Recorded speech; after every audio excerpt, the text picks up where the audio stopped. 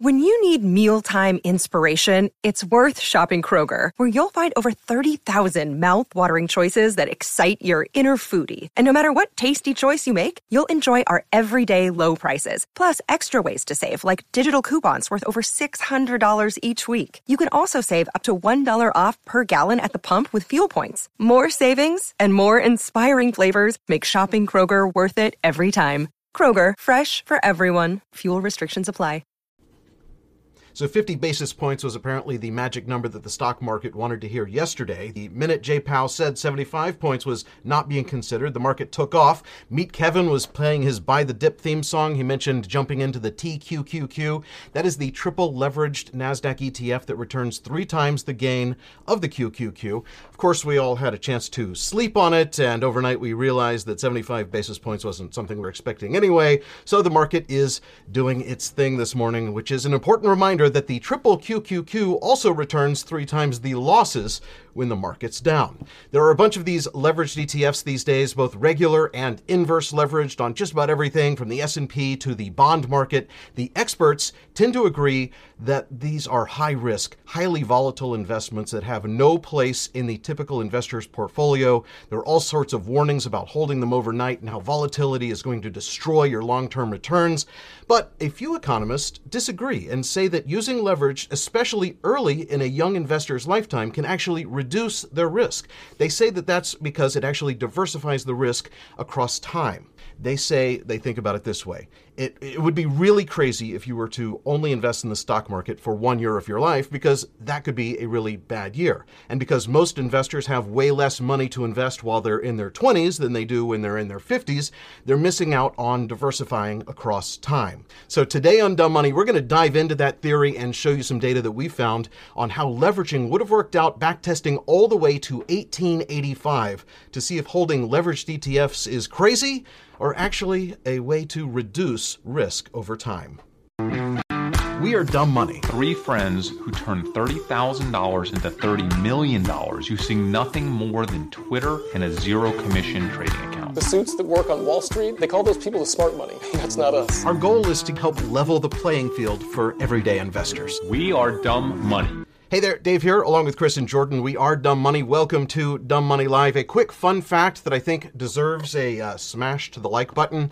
I mentioned data backtesting leverage. It compares 2 times, 3 times, and 4 times leverage and the effect of a typical ETF management fee on U.S. stocks all the way back to 1885, which seems to be a very important year in history because that is the year that Doc Brown helped Marty take a train ride back to the future. And it was also 3 years after the Dow Jones was founded and 11 years before they even published the Dow Jones Index, which was 12 companies at the time. So all of those fun facts together, I think, a long way of saying that I need you to hit the like button. Chris, Jordan. Yeah, hit the like button, Dave. We can't dive into this topic without kind of talking about the history of this topic within our little friend group here. So yes. A few years ago, Dave came to us, and I think, like, I don't know, Dave was obsessed. Like, he would not stop talking about this for, like, weeks and weeks on end, and he basically came to us and said, hey, I've been doing research, and I think, this is Dave, and this is many years ago, I think the number one way to invest is through the triple leveraged, I don't know, SPY or QQ, I don't know what it was at the time. At the time, it was the S&P 500, which I use UPRO as the leveraged ETF there. What did I tell you, though? I said you're out of your freaking mind. You did. Like you everybody said exactly else. What everybody says. Every economist, except, this has fascinated me in my entire life. And just so for the record, my entire retirement account is in leveraged ETFs right now. And so I do want to talk about, we saw this study from actual economists that said it might actually reduce risk, which that immediately got my attention. And this is not a new study. It's actually from a book that was published in 2010. The book is called Lifestyle Investing, a new, safe, and audacious way to improve the performance of your retirement. And back in 2010, leveraged ETFs weren't as common as they are today, so all of their research was based on using margin, and they ran the numbers of 130 years of stock data, and they found that 2 times leverage reduced your lifetime risk by about 20%, and they say that it beats traditional strategies in every historical 45-year span, which is basically every working life. So, who ended up being right? Oh, okay, so Dave, let's just say this is a super, super controversial topic. Yes. It's a topic that very few people actually want to dig deep on. In fact, I read an article last night while preparing for this episode that blew my mind, because this article essentially said that this was a way to essentially completely destroy your wealth, and it was one of those articles, right? And I read the article, and nowhere in the article did it cite any data at all. It literally just used the theoretical concept of, like, I think they call it fee drift and decay. Churn drift. But volatility nowhere did decay. it list the data. And I've spent many hours preparing for today's episode. Look, and we found a bunch of studies. Some of them are old. I found an amazing Seeking Alpha article. I don't know, you can read the title of it if you recall, but and the comments in that Seeking Alpha article, I don't know when it was from, of people that have tried to do the deep dive research and actually recreate using transaction cost, going back. Well, they also look at the margin fees, right? So they look at what it would have cost to borrow on every is granular as this was not margin fee, not the Seeking Alpha article. It was I'm talking about this 2008 study by Yale, which is probably the land breaking. This is the de facto study. Yes. You need to look at if you're going to seriously consider doing something. Well, I think you also need to look at more the analysis that this recent article did. Not that I agree. Really took more accounted for both the management fees and what they believe would be the internal transaction fees of the derivatives that are constantly being purchased. Okay, and by the way, you can go down a wormhole and spend years of your life on this research, because there's so many factors to consider when you're trying to essentially determine if the fund could completely go bust, and what it would take for the fund to go bust, and what is the statistical likelihood that at some point over your investment horizon, let's just say it's somewhere between 10 and 30 or 40 years for this use case, what is the statistical risk that the methodology would cause you to lose all of your money or most of your money at any point, or you have to lose all of it, like at any point during that time, or towards the ending period to lose most of it, because then it would be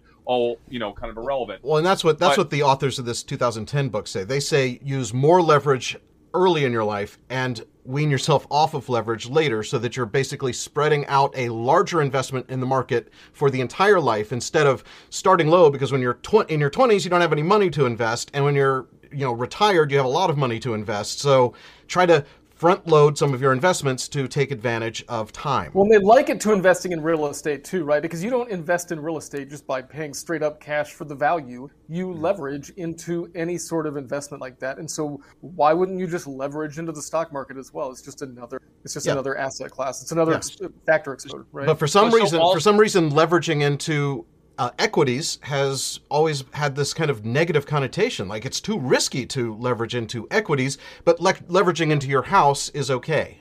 So also, in alignment with this theory or this strategy would be Nassim Taleb's, for those of y'all who haven't read Black Swan, highly recommend reading Black Swan by Nassim Taleb, would be his equity barbell kind of thesis, which is that you should not invest in the middle being kind of bonds and balanced, expensive types of fee-driven assets, that you instead should basically sink all of your money at the very ends, meaning the highest growth you can possibly get in the market, the most aggressive equity growth strategy on one end, and on the other end, essentially be in treasury bills. Okay. So, and then everybody has their own kind of balance for 50-50, 90-10, something in between. But this goes along with that if you wanted to use this theoretically, I guess, as the tool on the aggressive end, right? And what blew me away with that study, not yours, Jordan, but Dave's, that he circulated to us yesterday, was that they actually did really amazing analyses on the perfect amount of leverage to get the maximum benefit with a relatively low likelihood, right, of losing your money. Because if you put too much leverage in, like 4x leverage, you're going to actually perform worse and have a chance. I think it's even likely. Is it likely that you will literally lose all your money at 4x? But at 3x, they could not find a time when you would lose your money entirely. And over a long period of time, I think the best graph I saw, Dave, in that study was in modern markets, 1950 to 2009 or 2010, whenever they ended it. In modern markets, I think by investing 3x leverage, you essentially double your returns, right, over the course of that period. And that's a really big period, 1950. Yeah. That's that right? top chart there. The S&P 500, 1950 through 2009. You see the 1 times leverage or zero leverage is coming in at about 7%, and 3x leverage is at 14%. Well, but 4x leverage isn't much worse either. It's not on that one, but you see some of these other ones, like the Dow 30 from 1928 to 2009.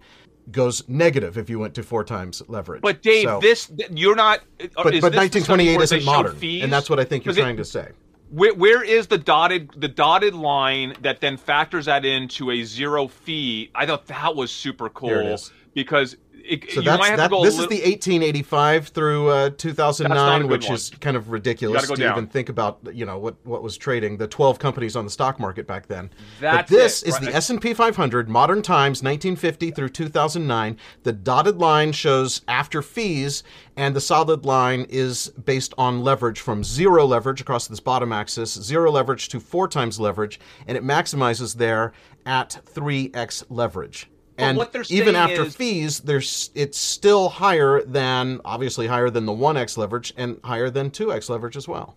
I mean, listen, guys, to be very clear, we've just been analyzing studies, other people's research. It's a topic we've been fascinated with, Dave especially, for years. Now I'm fascinated with, because I blew him off. But I shouldn't have blown you off, Dave. I shouldn't have. And I think the fact that I blew you off. I think that you probably also know that I've been fascinated with the idea of the double your money after every losing bet on a roulette wheel, which I thought I invented, but I was doing some research on that too. And that's actually a common betting system that was established in the 18th century France. It's a martingale betting system based on probabilities that you'll not lose money, because flipping a coin, you're only going to get hit tails a certain number of times. Okay. Yeah. Continue. By the way, we will put a link, Dave. Will we not put a link to this study? I'm going to put a link to all of these studies in the description. The one that I just showed on the screen with those pretty charts and graphs, the article from Time Magazine from 2009 that references the book, a link to the book itself, which I haven't read, but the summary is enough for me. Before we go further, and then also the 30-page study, a PDF that Jordan I'm sure has read. It's like I read about half of it. That's about all I could get through last night before. Okay, Jordan, before you tell us your perspective on that particular study, I want to remind everyone we're not financial advisors, and by this episode especially is super controversial topic. We're analyzing this just like you guys likely will, who are watching this today. We're not saying to do any of this. We just think it's a fascinating topic, because if this data is correct, like, I can't imagine not taking a part of my portfolio going forward from this day, especially where we are in the market today, where as much as down. 23% down in the triple Q. How far down are we in the T triple Q, Dave? The T triple Q today. Let's pull up a stock chart here. So do not take this as financial advice, because it is absolutely not. We're going through this research just like you guys are. Everyone needs to figure out, their own decisions. So from that high yesterday to the low today, that is a 15% today. We know that. But overall, from the tippy top, from the tippy top, Yeah, let's pull this back. Why is my date here? Let's pull it back here to a year. There's is that the tip? Did I already draw that? Yeah. November. Okay, so that graph. There it is. It's 58% down. Yes. Hertz donut. And I will tell you, I will share with you my personal experience with this and how theoretically I should have made a lot more money than I actually did. And this is something that I want to warn Chris about if he's actually considering doing this, is you can't get nervous, you can't freak out and close this position. Also, I would highly recommend not doing it in a taxable account because you potentially have a huge tax bill.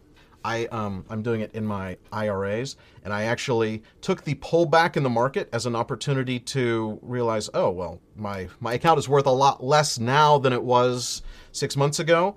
And so I did a backdoor Roth IRA conversion on that new lower amount that I'll be paying taxes on, but now to a Roth IRA so that I won't pay taxes on. But just some quick math. The QQQ was up 138% from the 2020 low until that tippy top high.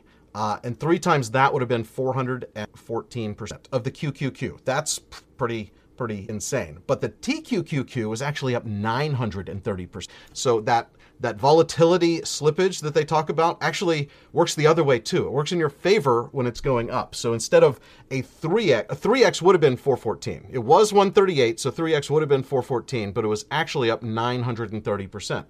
And then when the QQQ dropped 22%, the TQQQ didn't actually drop.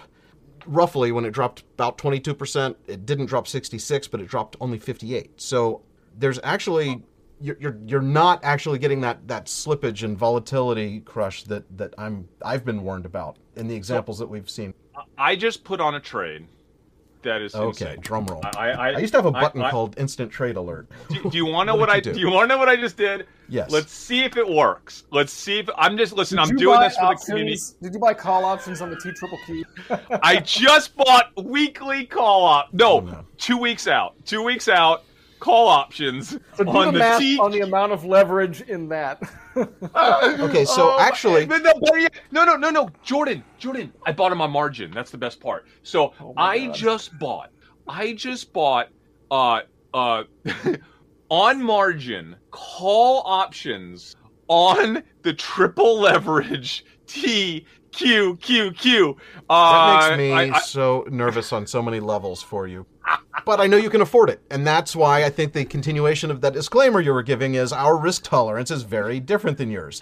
You are a gambling addict. You are a degen, as they say in the Web3 world. No. I will say, though, that I actually used options on, I believe it was the whatever the short version of the U Pro is, the SPXU, I believe, back in the 2020 days. And I found that actually just buying the SPXU, I think that's was more efficient than the options on it, just because of the premium there. Call options, by the way, these are call options, but it's not enough to where it's going to destroy me. I put it on because it's the last thing that anybody would ever consider doing right now. So let's do it and see how it works out. Yeah. The reality is, here's why I did it. I did it because after doing all of my research on this particular strategy, Dave, I admit that it will never know for sure because there's always we don't know what we don't know. We don't know if the market's going to react even worse than it has over the past 70 years, right? There could be something catastrophic, some tail risk in this that we're not factoring in. There's always tail risk with a triple leverage, right? Anything. But I do want to start to employ the strategy. However, I do not want to put a lot of money behind the strategy today because I do think there is tremendous tail risk in the market over the next few weeks and months. But I'm going to put the trade on through this option because the most I'm going to lose on this option is $20,000. Okay, yes. So most I will lose. Capped your losses. That's one of the upsides to using options is you have limited your downside risk to all of your money. If the market flips back here, even temporarily, like I want to get in on this trade, I'm just not prepared to get in quite on it yet. So it's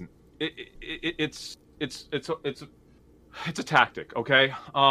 But Jordan, what did your study say?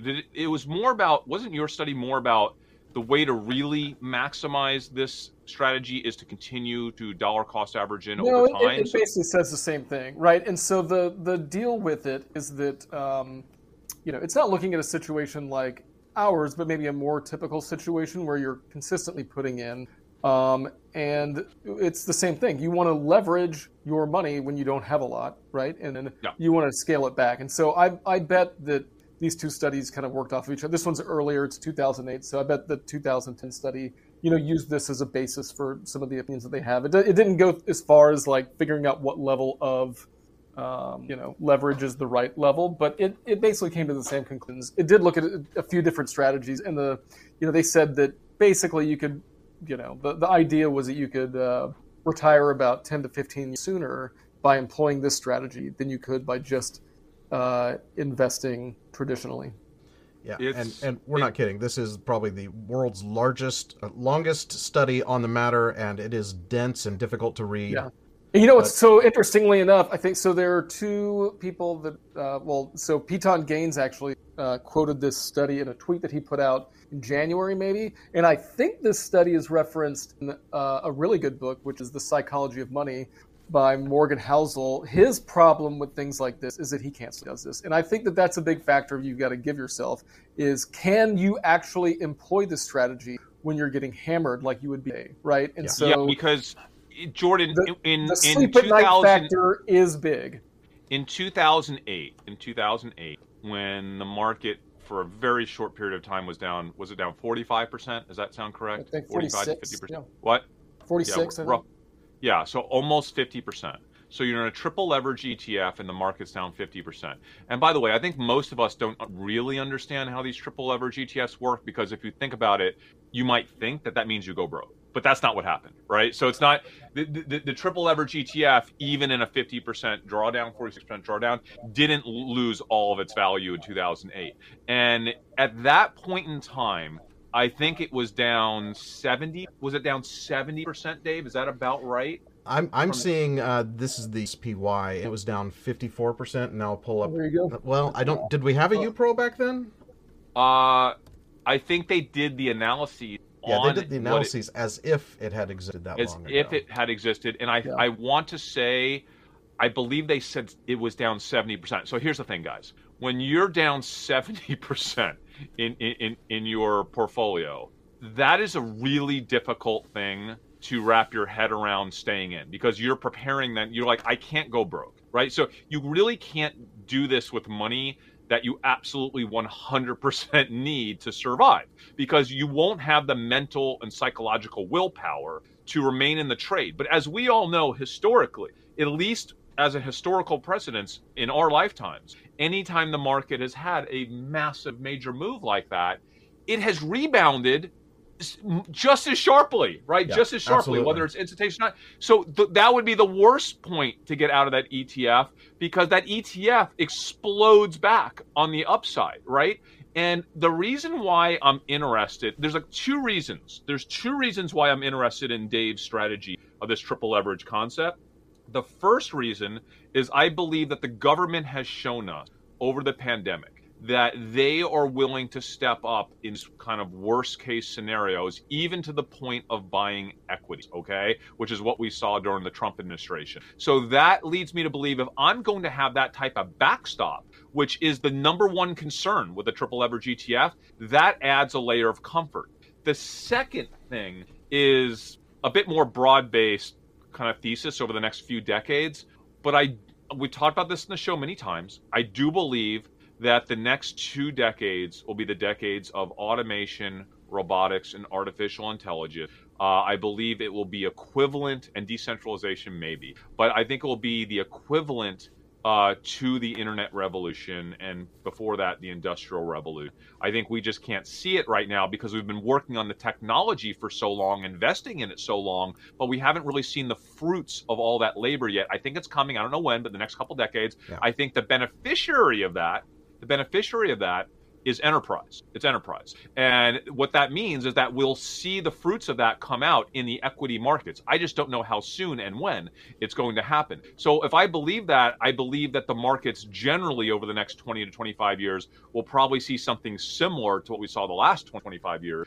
if not even better. And that, if I'm correct, at least, if I'm correct, with some major drawdowns, of course, that would lead me to believe that this is a great strategy, right? Because let's talk about those drawdowns in a second. But I do also want to remind everyone to subscribe, because we will be doing a full episode on the best ways to invest in the thesis of robotics and automation taking over the world and what that means for the stock market. So we are going to do that episode. Subscribe if you haven't already. And AI. Yeah. AI. The whole replacing humans doing things with machines and computers doing. Now, I do want to share my personal experience with drawdowns and UPRO stock. I started doing this back in summer of 2019. Chris, you'll probably remember. And in a little over 6 months, I was up 30%, which I'm like, boom, this is amazing. Even with these drawdowns, it's amazing. We're going to keep moving through time. This line here is where I happen to move from one broker to another, and so that's where my record keeping is. It makes it very difficult to keep track of this when you've moved your account from one to the other. But you see it kept going up until COVID hit. And you see this dramatic drop-off, and that red line is where I got nervous and I unplugged the money printer, right? Oh, Dave! I unplugged. And I was like, okay, I'm just going to let it recover. And then this green line is when I got back in. So, I actually, got out high, bought low. That seems good so far. Yeah. But the market keeps going, and I got nervous again and got out. After you see that, Dave. Why would you get out there, Dave? Do you see that? Do you see that dip? It doesn't really look big on this chart, but it's like a day 5%. Like today, where they're saying it's the worst day since 1987 or something, right? And I just freaked out, and I'm like, okay, I'm just going to stay out of this strategy for a little bit, because we're in we kept hearing the word unprecedented, and I hadn't heard the word that many times in my life, so I just got out. CNBC ruined this for me. So let's just watch what happened. I got out, and okay, it went up and then down and then up, and then I was like, oh, maybe I should get back in. Well, it just keeps going up. But this is summer, and you know how I'm on vacation and not really paying attention to the markets, sell in May and go away. So this next line is where I finally said, okay, it's late August. I'm getting back in. But I didn't get back into the UPRO, so I can't continue it on this chart. That's when I bought TQQQ. But you know that it outperformed the S&P over this time frame. But you can see that even right after I got in, it immediately goes down. It does every time, right? TQQQ even more exaggerated. Up and then down and then up and then down. So basically kind of break even from August through November. And I stayed in, and it just kept going up and up and up. But then, what goes up must come crashing down, which the TQQQ went down faster and harder, as we all know, than the S&P. So that is how I took a perfect strategy that had I not done anything, I would have made good money. I would have had just insane returns. Just for rough math, if you had put $10,000 into the TQQQ on January 1st, 2020, before anyone had heard of COVID, and you just left it in, COVID would have knocked that 10 grand down to 4 grand. But if you had held on and not did what I did, you didn't paper hands, while the money printer was buzzing, you would have turned you got that 4 grand back to 10 grand by June, and then its all-time high, it would have been worth $30,000. Of course, if you kept holding now, that 30 would be worth 18, but 18 is still, that's what, a 80% gain in less than 2.5 years, even through this crazy turmoil, up until today with today's recent pullback. 80%, 2.5 years. Dave, what a roller coaster. I think that what makes people nervous about this strategy, just investing in the market right now, is we have become brainwashed by macroeconomic trade thesis that everything is about the money printer, right? Because that's a lot of new investors, especially, that's all we've heard about since the pandemic and because it's been the biggest storyline. We've printed more money than we have in history, and that's what led to this insane bubble. And now the bubble's burst, and now we can't print any more money. Now we're taking it off, so now we're going to get equally screwed. And all that is totally true. But there is something that does exist behind the money printer, right? And people don't understand that before that was a reality, when that used to just be a blip on the radar, like tiny bits of money printing, right? Every once in a while, like there were actually times where massive innovation exploded valuations of all the world's industries, right? Called it the one that happened in our lifetime, at least, because we were in our 20s, was the internet revolution. And before the internet revolution, it was the technology revolution, right? And we weren't really around in the industrial revolution, but that's what it was then. Again, I firmly believe that at some point in time, I don't know when, we will get back to fundamentals, right? And the truth is, innovation drives everything. Productivity, market efficiency, it drives everything, right? And I do have faith that we're making the right investments now, that this money isn't completely going to waste. You know what I'm saying? Where did most of the money go? It's nobody talking about the fact that most of the money, now a lot of it's gone to junk, of course, but a lot of it has also gone into enterprise, innovation, startups, ventures. Most of it's wasted, but so much cool stuff is happening. And we're seeing stuff behind the scenes as early stage investors that is simply mind-blowing, And especially with artificial intelligence, I can't stop thinking about companies that are employing tens and tens and tens of thousands of employees to basically just do administrative work. And Jordan and I are investing in an old employee of ours. I won't give out what they're doing exactly because I don't want to give that away, but they basically are using artificial intelligence to, in some cases, reduce what could hundreds of thousands of employees from certain industry sectors by removing all of that administrative work. And and that's just one little tiny startup. Or just reducing it and making it less mundane and reducing the amount of time these people have to spend. But it makes it more efficient, so it's great.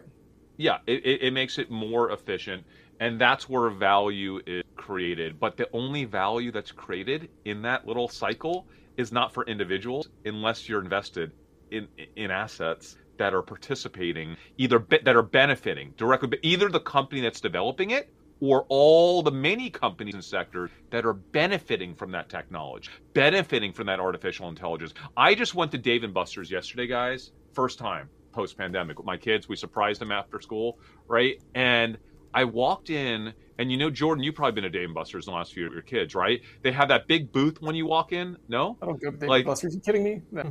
Pre-pandemic. Okay. My kids love it, dude. So we walk in, they have that huge front counter where they have 3 employees that are selling you the cards and swiping your credit cards and then giving you a receipt and putting money on your cards. They just took it away. It's gone. Now you just walk in and walk into the game area and you find a kiosk and it's all computerized. Nothing crazy, nothing special. We're seeing this at McDonald's. We're seeing it everywhere. We know that when we order food at McDonald's now, sometimes the person speaking to us is in another state, okay? Eventually, I have news for you. It's not going to be a person. It's going to be artificial intelligence speaking to, assuming that we even still allow you to speak in, right? But if you are speaking to it, it'll be artificial intelligence speaking back to you, verifying your order, right? And no employees doing that. This is happening in every industry sector, and we're just scratching the surface. In fact, teaser for next week, we have a high conviction trade episode coming next week. I teased it in my tweet, so go to @ChrisCamillo on Twitter if you want to see the image of where I was when I was in the process of researching this high conviction. So, and it has to do with innovation, quite simply. But if you don't believe in that, it looked like you were researching equipment for opening a new Quiznos. Maybe. We'll see. But if and what is that face? I that's what I wanted to ask you, is what is going on here? Is that your YouTube thumbnail face? Are you sure not just creeping on that young lady that's behind you? That's Brenna. That's our events manager at our restaurant. No, she's one of the managers at Chelsea in the background. So that gives you a little bit of hint as to where we were and what we were doing. But if you don't believe in that, what I just said, then this might not be. You might not want to be levered. You might not even want to be in the equity market, right? But yeah, same thing. I mean, this is a super high risk thing, and I can't bring myself to do it in my normal account. But I think of my retirement account as like if all else fails, I might need that money, but I don't really plan to need that money, and so let me just try to go crazy, get as much return as I can on it, and not pay taxes. By the way, so that I can, people are saying this all leads to UBI. I want to do an entire episode on UBI, except it's kind of political. I think UBI, universal income, basic income, whatever it's. I think it's inevitability. Whether we like it or not, whether we think it's the right thing to do or not, I'm not even getting into that political conversation. I'm just saying UBI is a matter of when, not if. I am confident. And I agree with you on not on whether we need it or not, but just that's the direction. It may be during our lifetimes. It may be in the next 100 years, in the next 200. It's going to happen at some point. Yeah.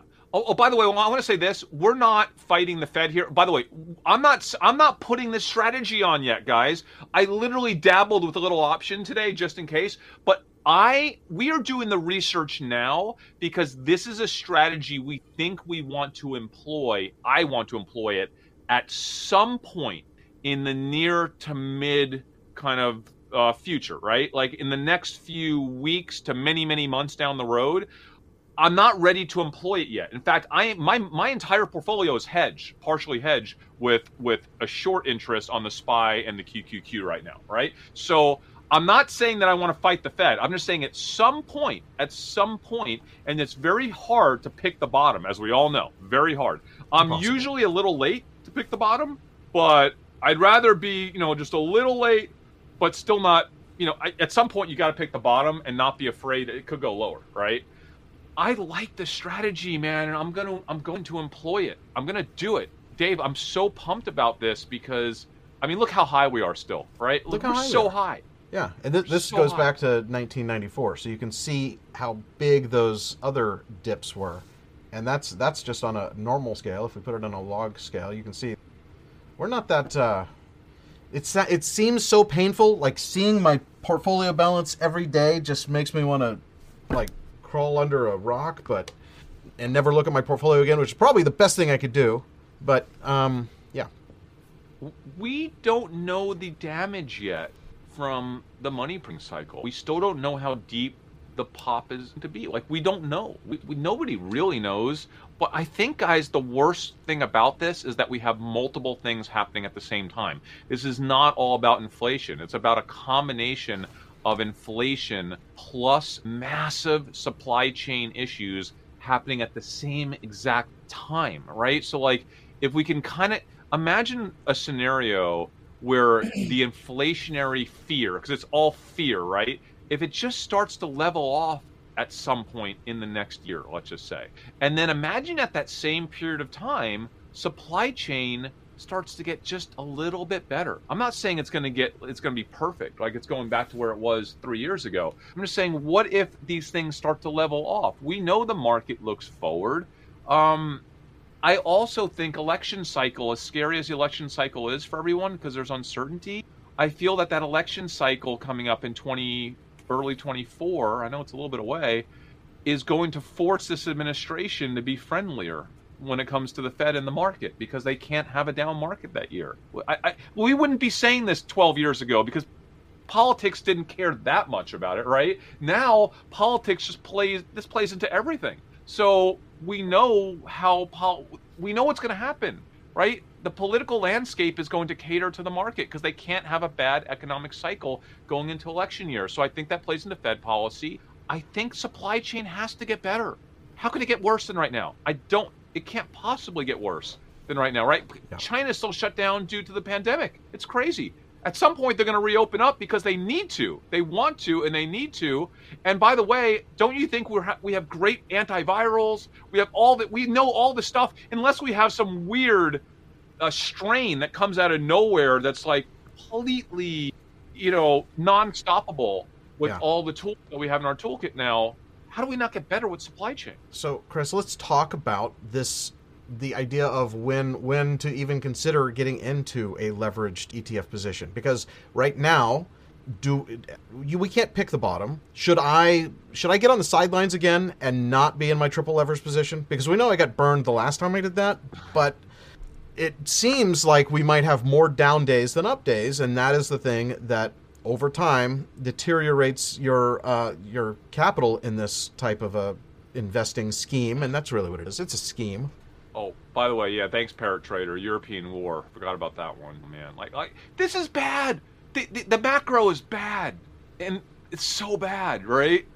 Dave, I don't know. I think, what if you don't have to choose? What if you just dollar cost average in over time? I know you're already in it, so it's a harder decision for you, but for people like me, what if I just kind of slowly over the next 6 months just kind of put a little bit from my unlevered portfolio or negatively levered portfolio into this, and as I come out of that, I'm so leveraged all the time anyway in a long market, it almost doesn't matter for someone like me.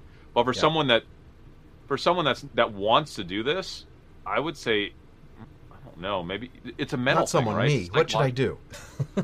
I don't know. I don't know what you should do. I don't know. I just think this is worthy of conversation. And if there are smart people watching today, read these studies and spend some time on it for yourself, because it's not about a decision that you make this year. This is a multi-decade decision. This is the type of thing that if the data is correct, and you employ this strategy, if the data is correct, and if you don't have a black swan scenario that is something that looks to be materially worse than we've seen in the last 72 years, right?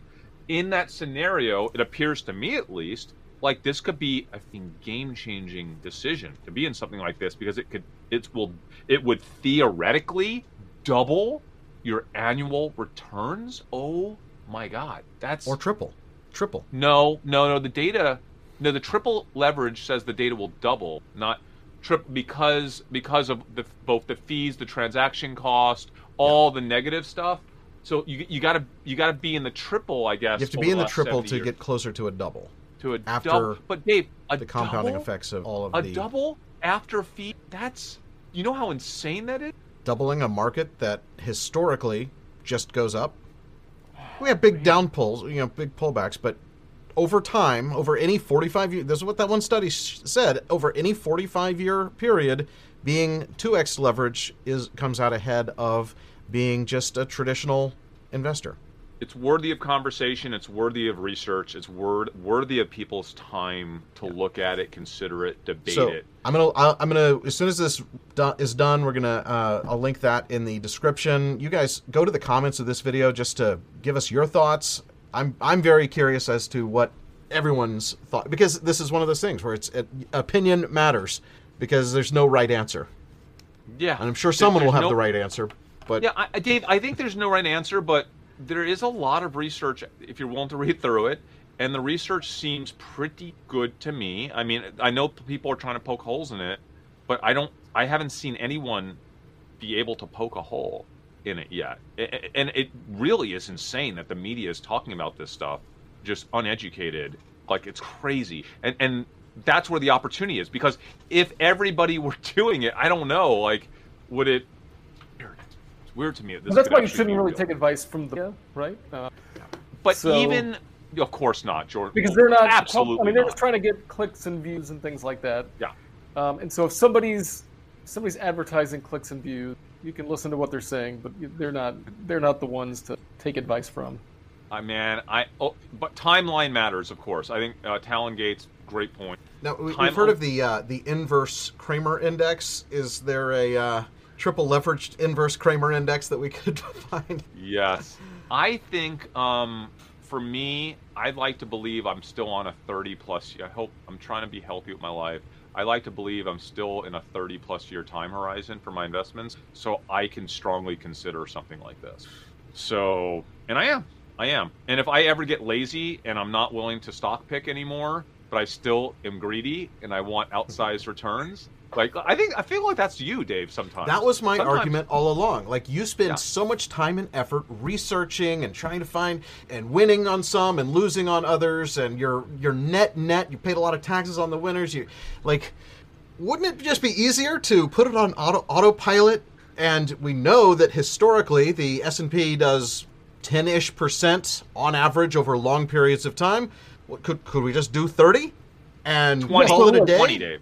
So John McCravey or just said more. Research is likely done during a bull market. We're likely in a bear market right now. So the paper that I've got, I think they went back into like the 1860s. And even though these products didn't exist, they estimate what it would have been like and what the borrowing rates were and all of those things. And so it's over a span of a really long time, over 100 years. Yeah, and I think that those results are a little less relevant than more modern times because it's tough, right? It's tough. Since the 1929 era, right? We've had a very different looking market. We've had a different Fed. We've had, the 50s on, or a lot of the studies I was reading were based on 50s through 2009. I haven't really found anyone talking about this since about 2010, which is interesting. But Dave, that study that ended in 2009 was interesting. Like, you got the 2008 in there, which is super important, right? Super important. Without getting 2008 in there, it's kind of worthless, right? So 2008 was a big deal. Big deal. And by the way, I'll remind everyone, there is black swan tail risk in the market, even with governments trying to support things. We have no idea what is going to happen in the next 30 years. We could have a 70% market drop issue. And I want to say at 70%, this thing completely pummeled and could be at risk. You're not putting a portion of your net worth that you would not gamble with. You're doing this Dave, also, with your highest risk that portion of your portfolio. In the comments of the Seeking Alpha article, I recommend everyone Seeking Alpha article and then look in the comments. Because the comments, there was a guy that did a bunch of research, and there was a debate going back and forth. And he claimed that he did the math, and because of the way the derivatives work, in a very short-lived 70% market crash, that this only lost 74%. He said it was very weird to me. I didn't understand, or maybe it was. I don't understand how that's possible. But he did the math, and there was some debate around it. Smarter people than me should look into this. But I like the risk reward. I do like the risk reward based on the data for someone that doesn't want to spend a tremendous amount of time stock picking. Now, I'll probably be the guy that's going to just stock pick forever, and then I'll lever in on those stock picks. So, I probably won't. This probably won't be a big part of my portfolio, but I kind of want to do it as a social or an economic experiment. I just want to have it. That's what I thought of it as. Play with my retirement accounts, because that is. I'm really hoping that I don't need my retirement accounts. Yeah. So I haven't spoken to you two guys yet. I want to tease something for next week. I'm trying to coordinate this for next week. But we're going to do a Dumb Money Twitter Spaces, assuming that you guys are available next week. I will be in Disney until Wednesday. A guy who basically is the grandfather of venture capital. And I sat in on a private Zoom session. This person started one of the very first venture capital funds, 70 years ago, that grew into a $60 billion fund. I won't give out his name now. Or maybe I will. Alan Patrikoff. And I have never been so blown away by an individual. And I was just like, we got to get this guy either on the show or on Twitter Spaces. I think Twitter Spaces might be the right place rather than having him on the show. But if you want to have him on the show, we can do that too. Fascinating story. He is in his 80s. He's in his 80s, and he works harder than any of us still. He just opened up a new fund, right? His third fund, raised $50 million for it, and his fund is focused on publicly traded company that are focused on, I forget what he calls it, basically this generation of older people, like really older, like age 60 plus, and that's all they invest in. And he has a really strong thesis around it. And dude, I'm telling you, the stories he can tell you. I think a lot of our community has an interest in the other half of what we do, but we don't really talk about it on Dumb Money Live because we're focused on public markets, and that's why I thought it'd be a better Twitter Spaces than a YouTube show. But follow the Dumb Money Live Twitter account. Is it dumbmoney.tv? It's Dumbmoney at TV. Dumbmoney TV. There's a fake account that has a dot in there. Don't follow that one. Because I promise you guys... Go to dumbmoney.tv, the internet website, dumbmoney.tv, to find all of our actual socials, because there are a lot of spoofers out there trying to rip people. He just wrote a book in his 80s called No Red Lights, and that's what he kind of, circuit for. But we'll do that Twitter Spaces next week. That sounds good. I also need to remind every single person watching right now that I know that 2/3 of you have not hit the like button. I'm able to do that math in real time. So, come on, everybody. Let's hit the like button. Let's leverage a big flurry of likes. Leverage it 3x. 3x. Let's leverage that thumbs up. All right. Everything else good? You seem like you're having some difficulties there, Chris. He's just falling apart. Classic. Well, he can't hear you right now because his earpiece is... He can't get it to work either. All right. That's going to do it for this one. We are Dumb Money. We will see you next week.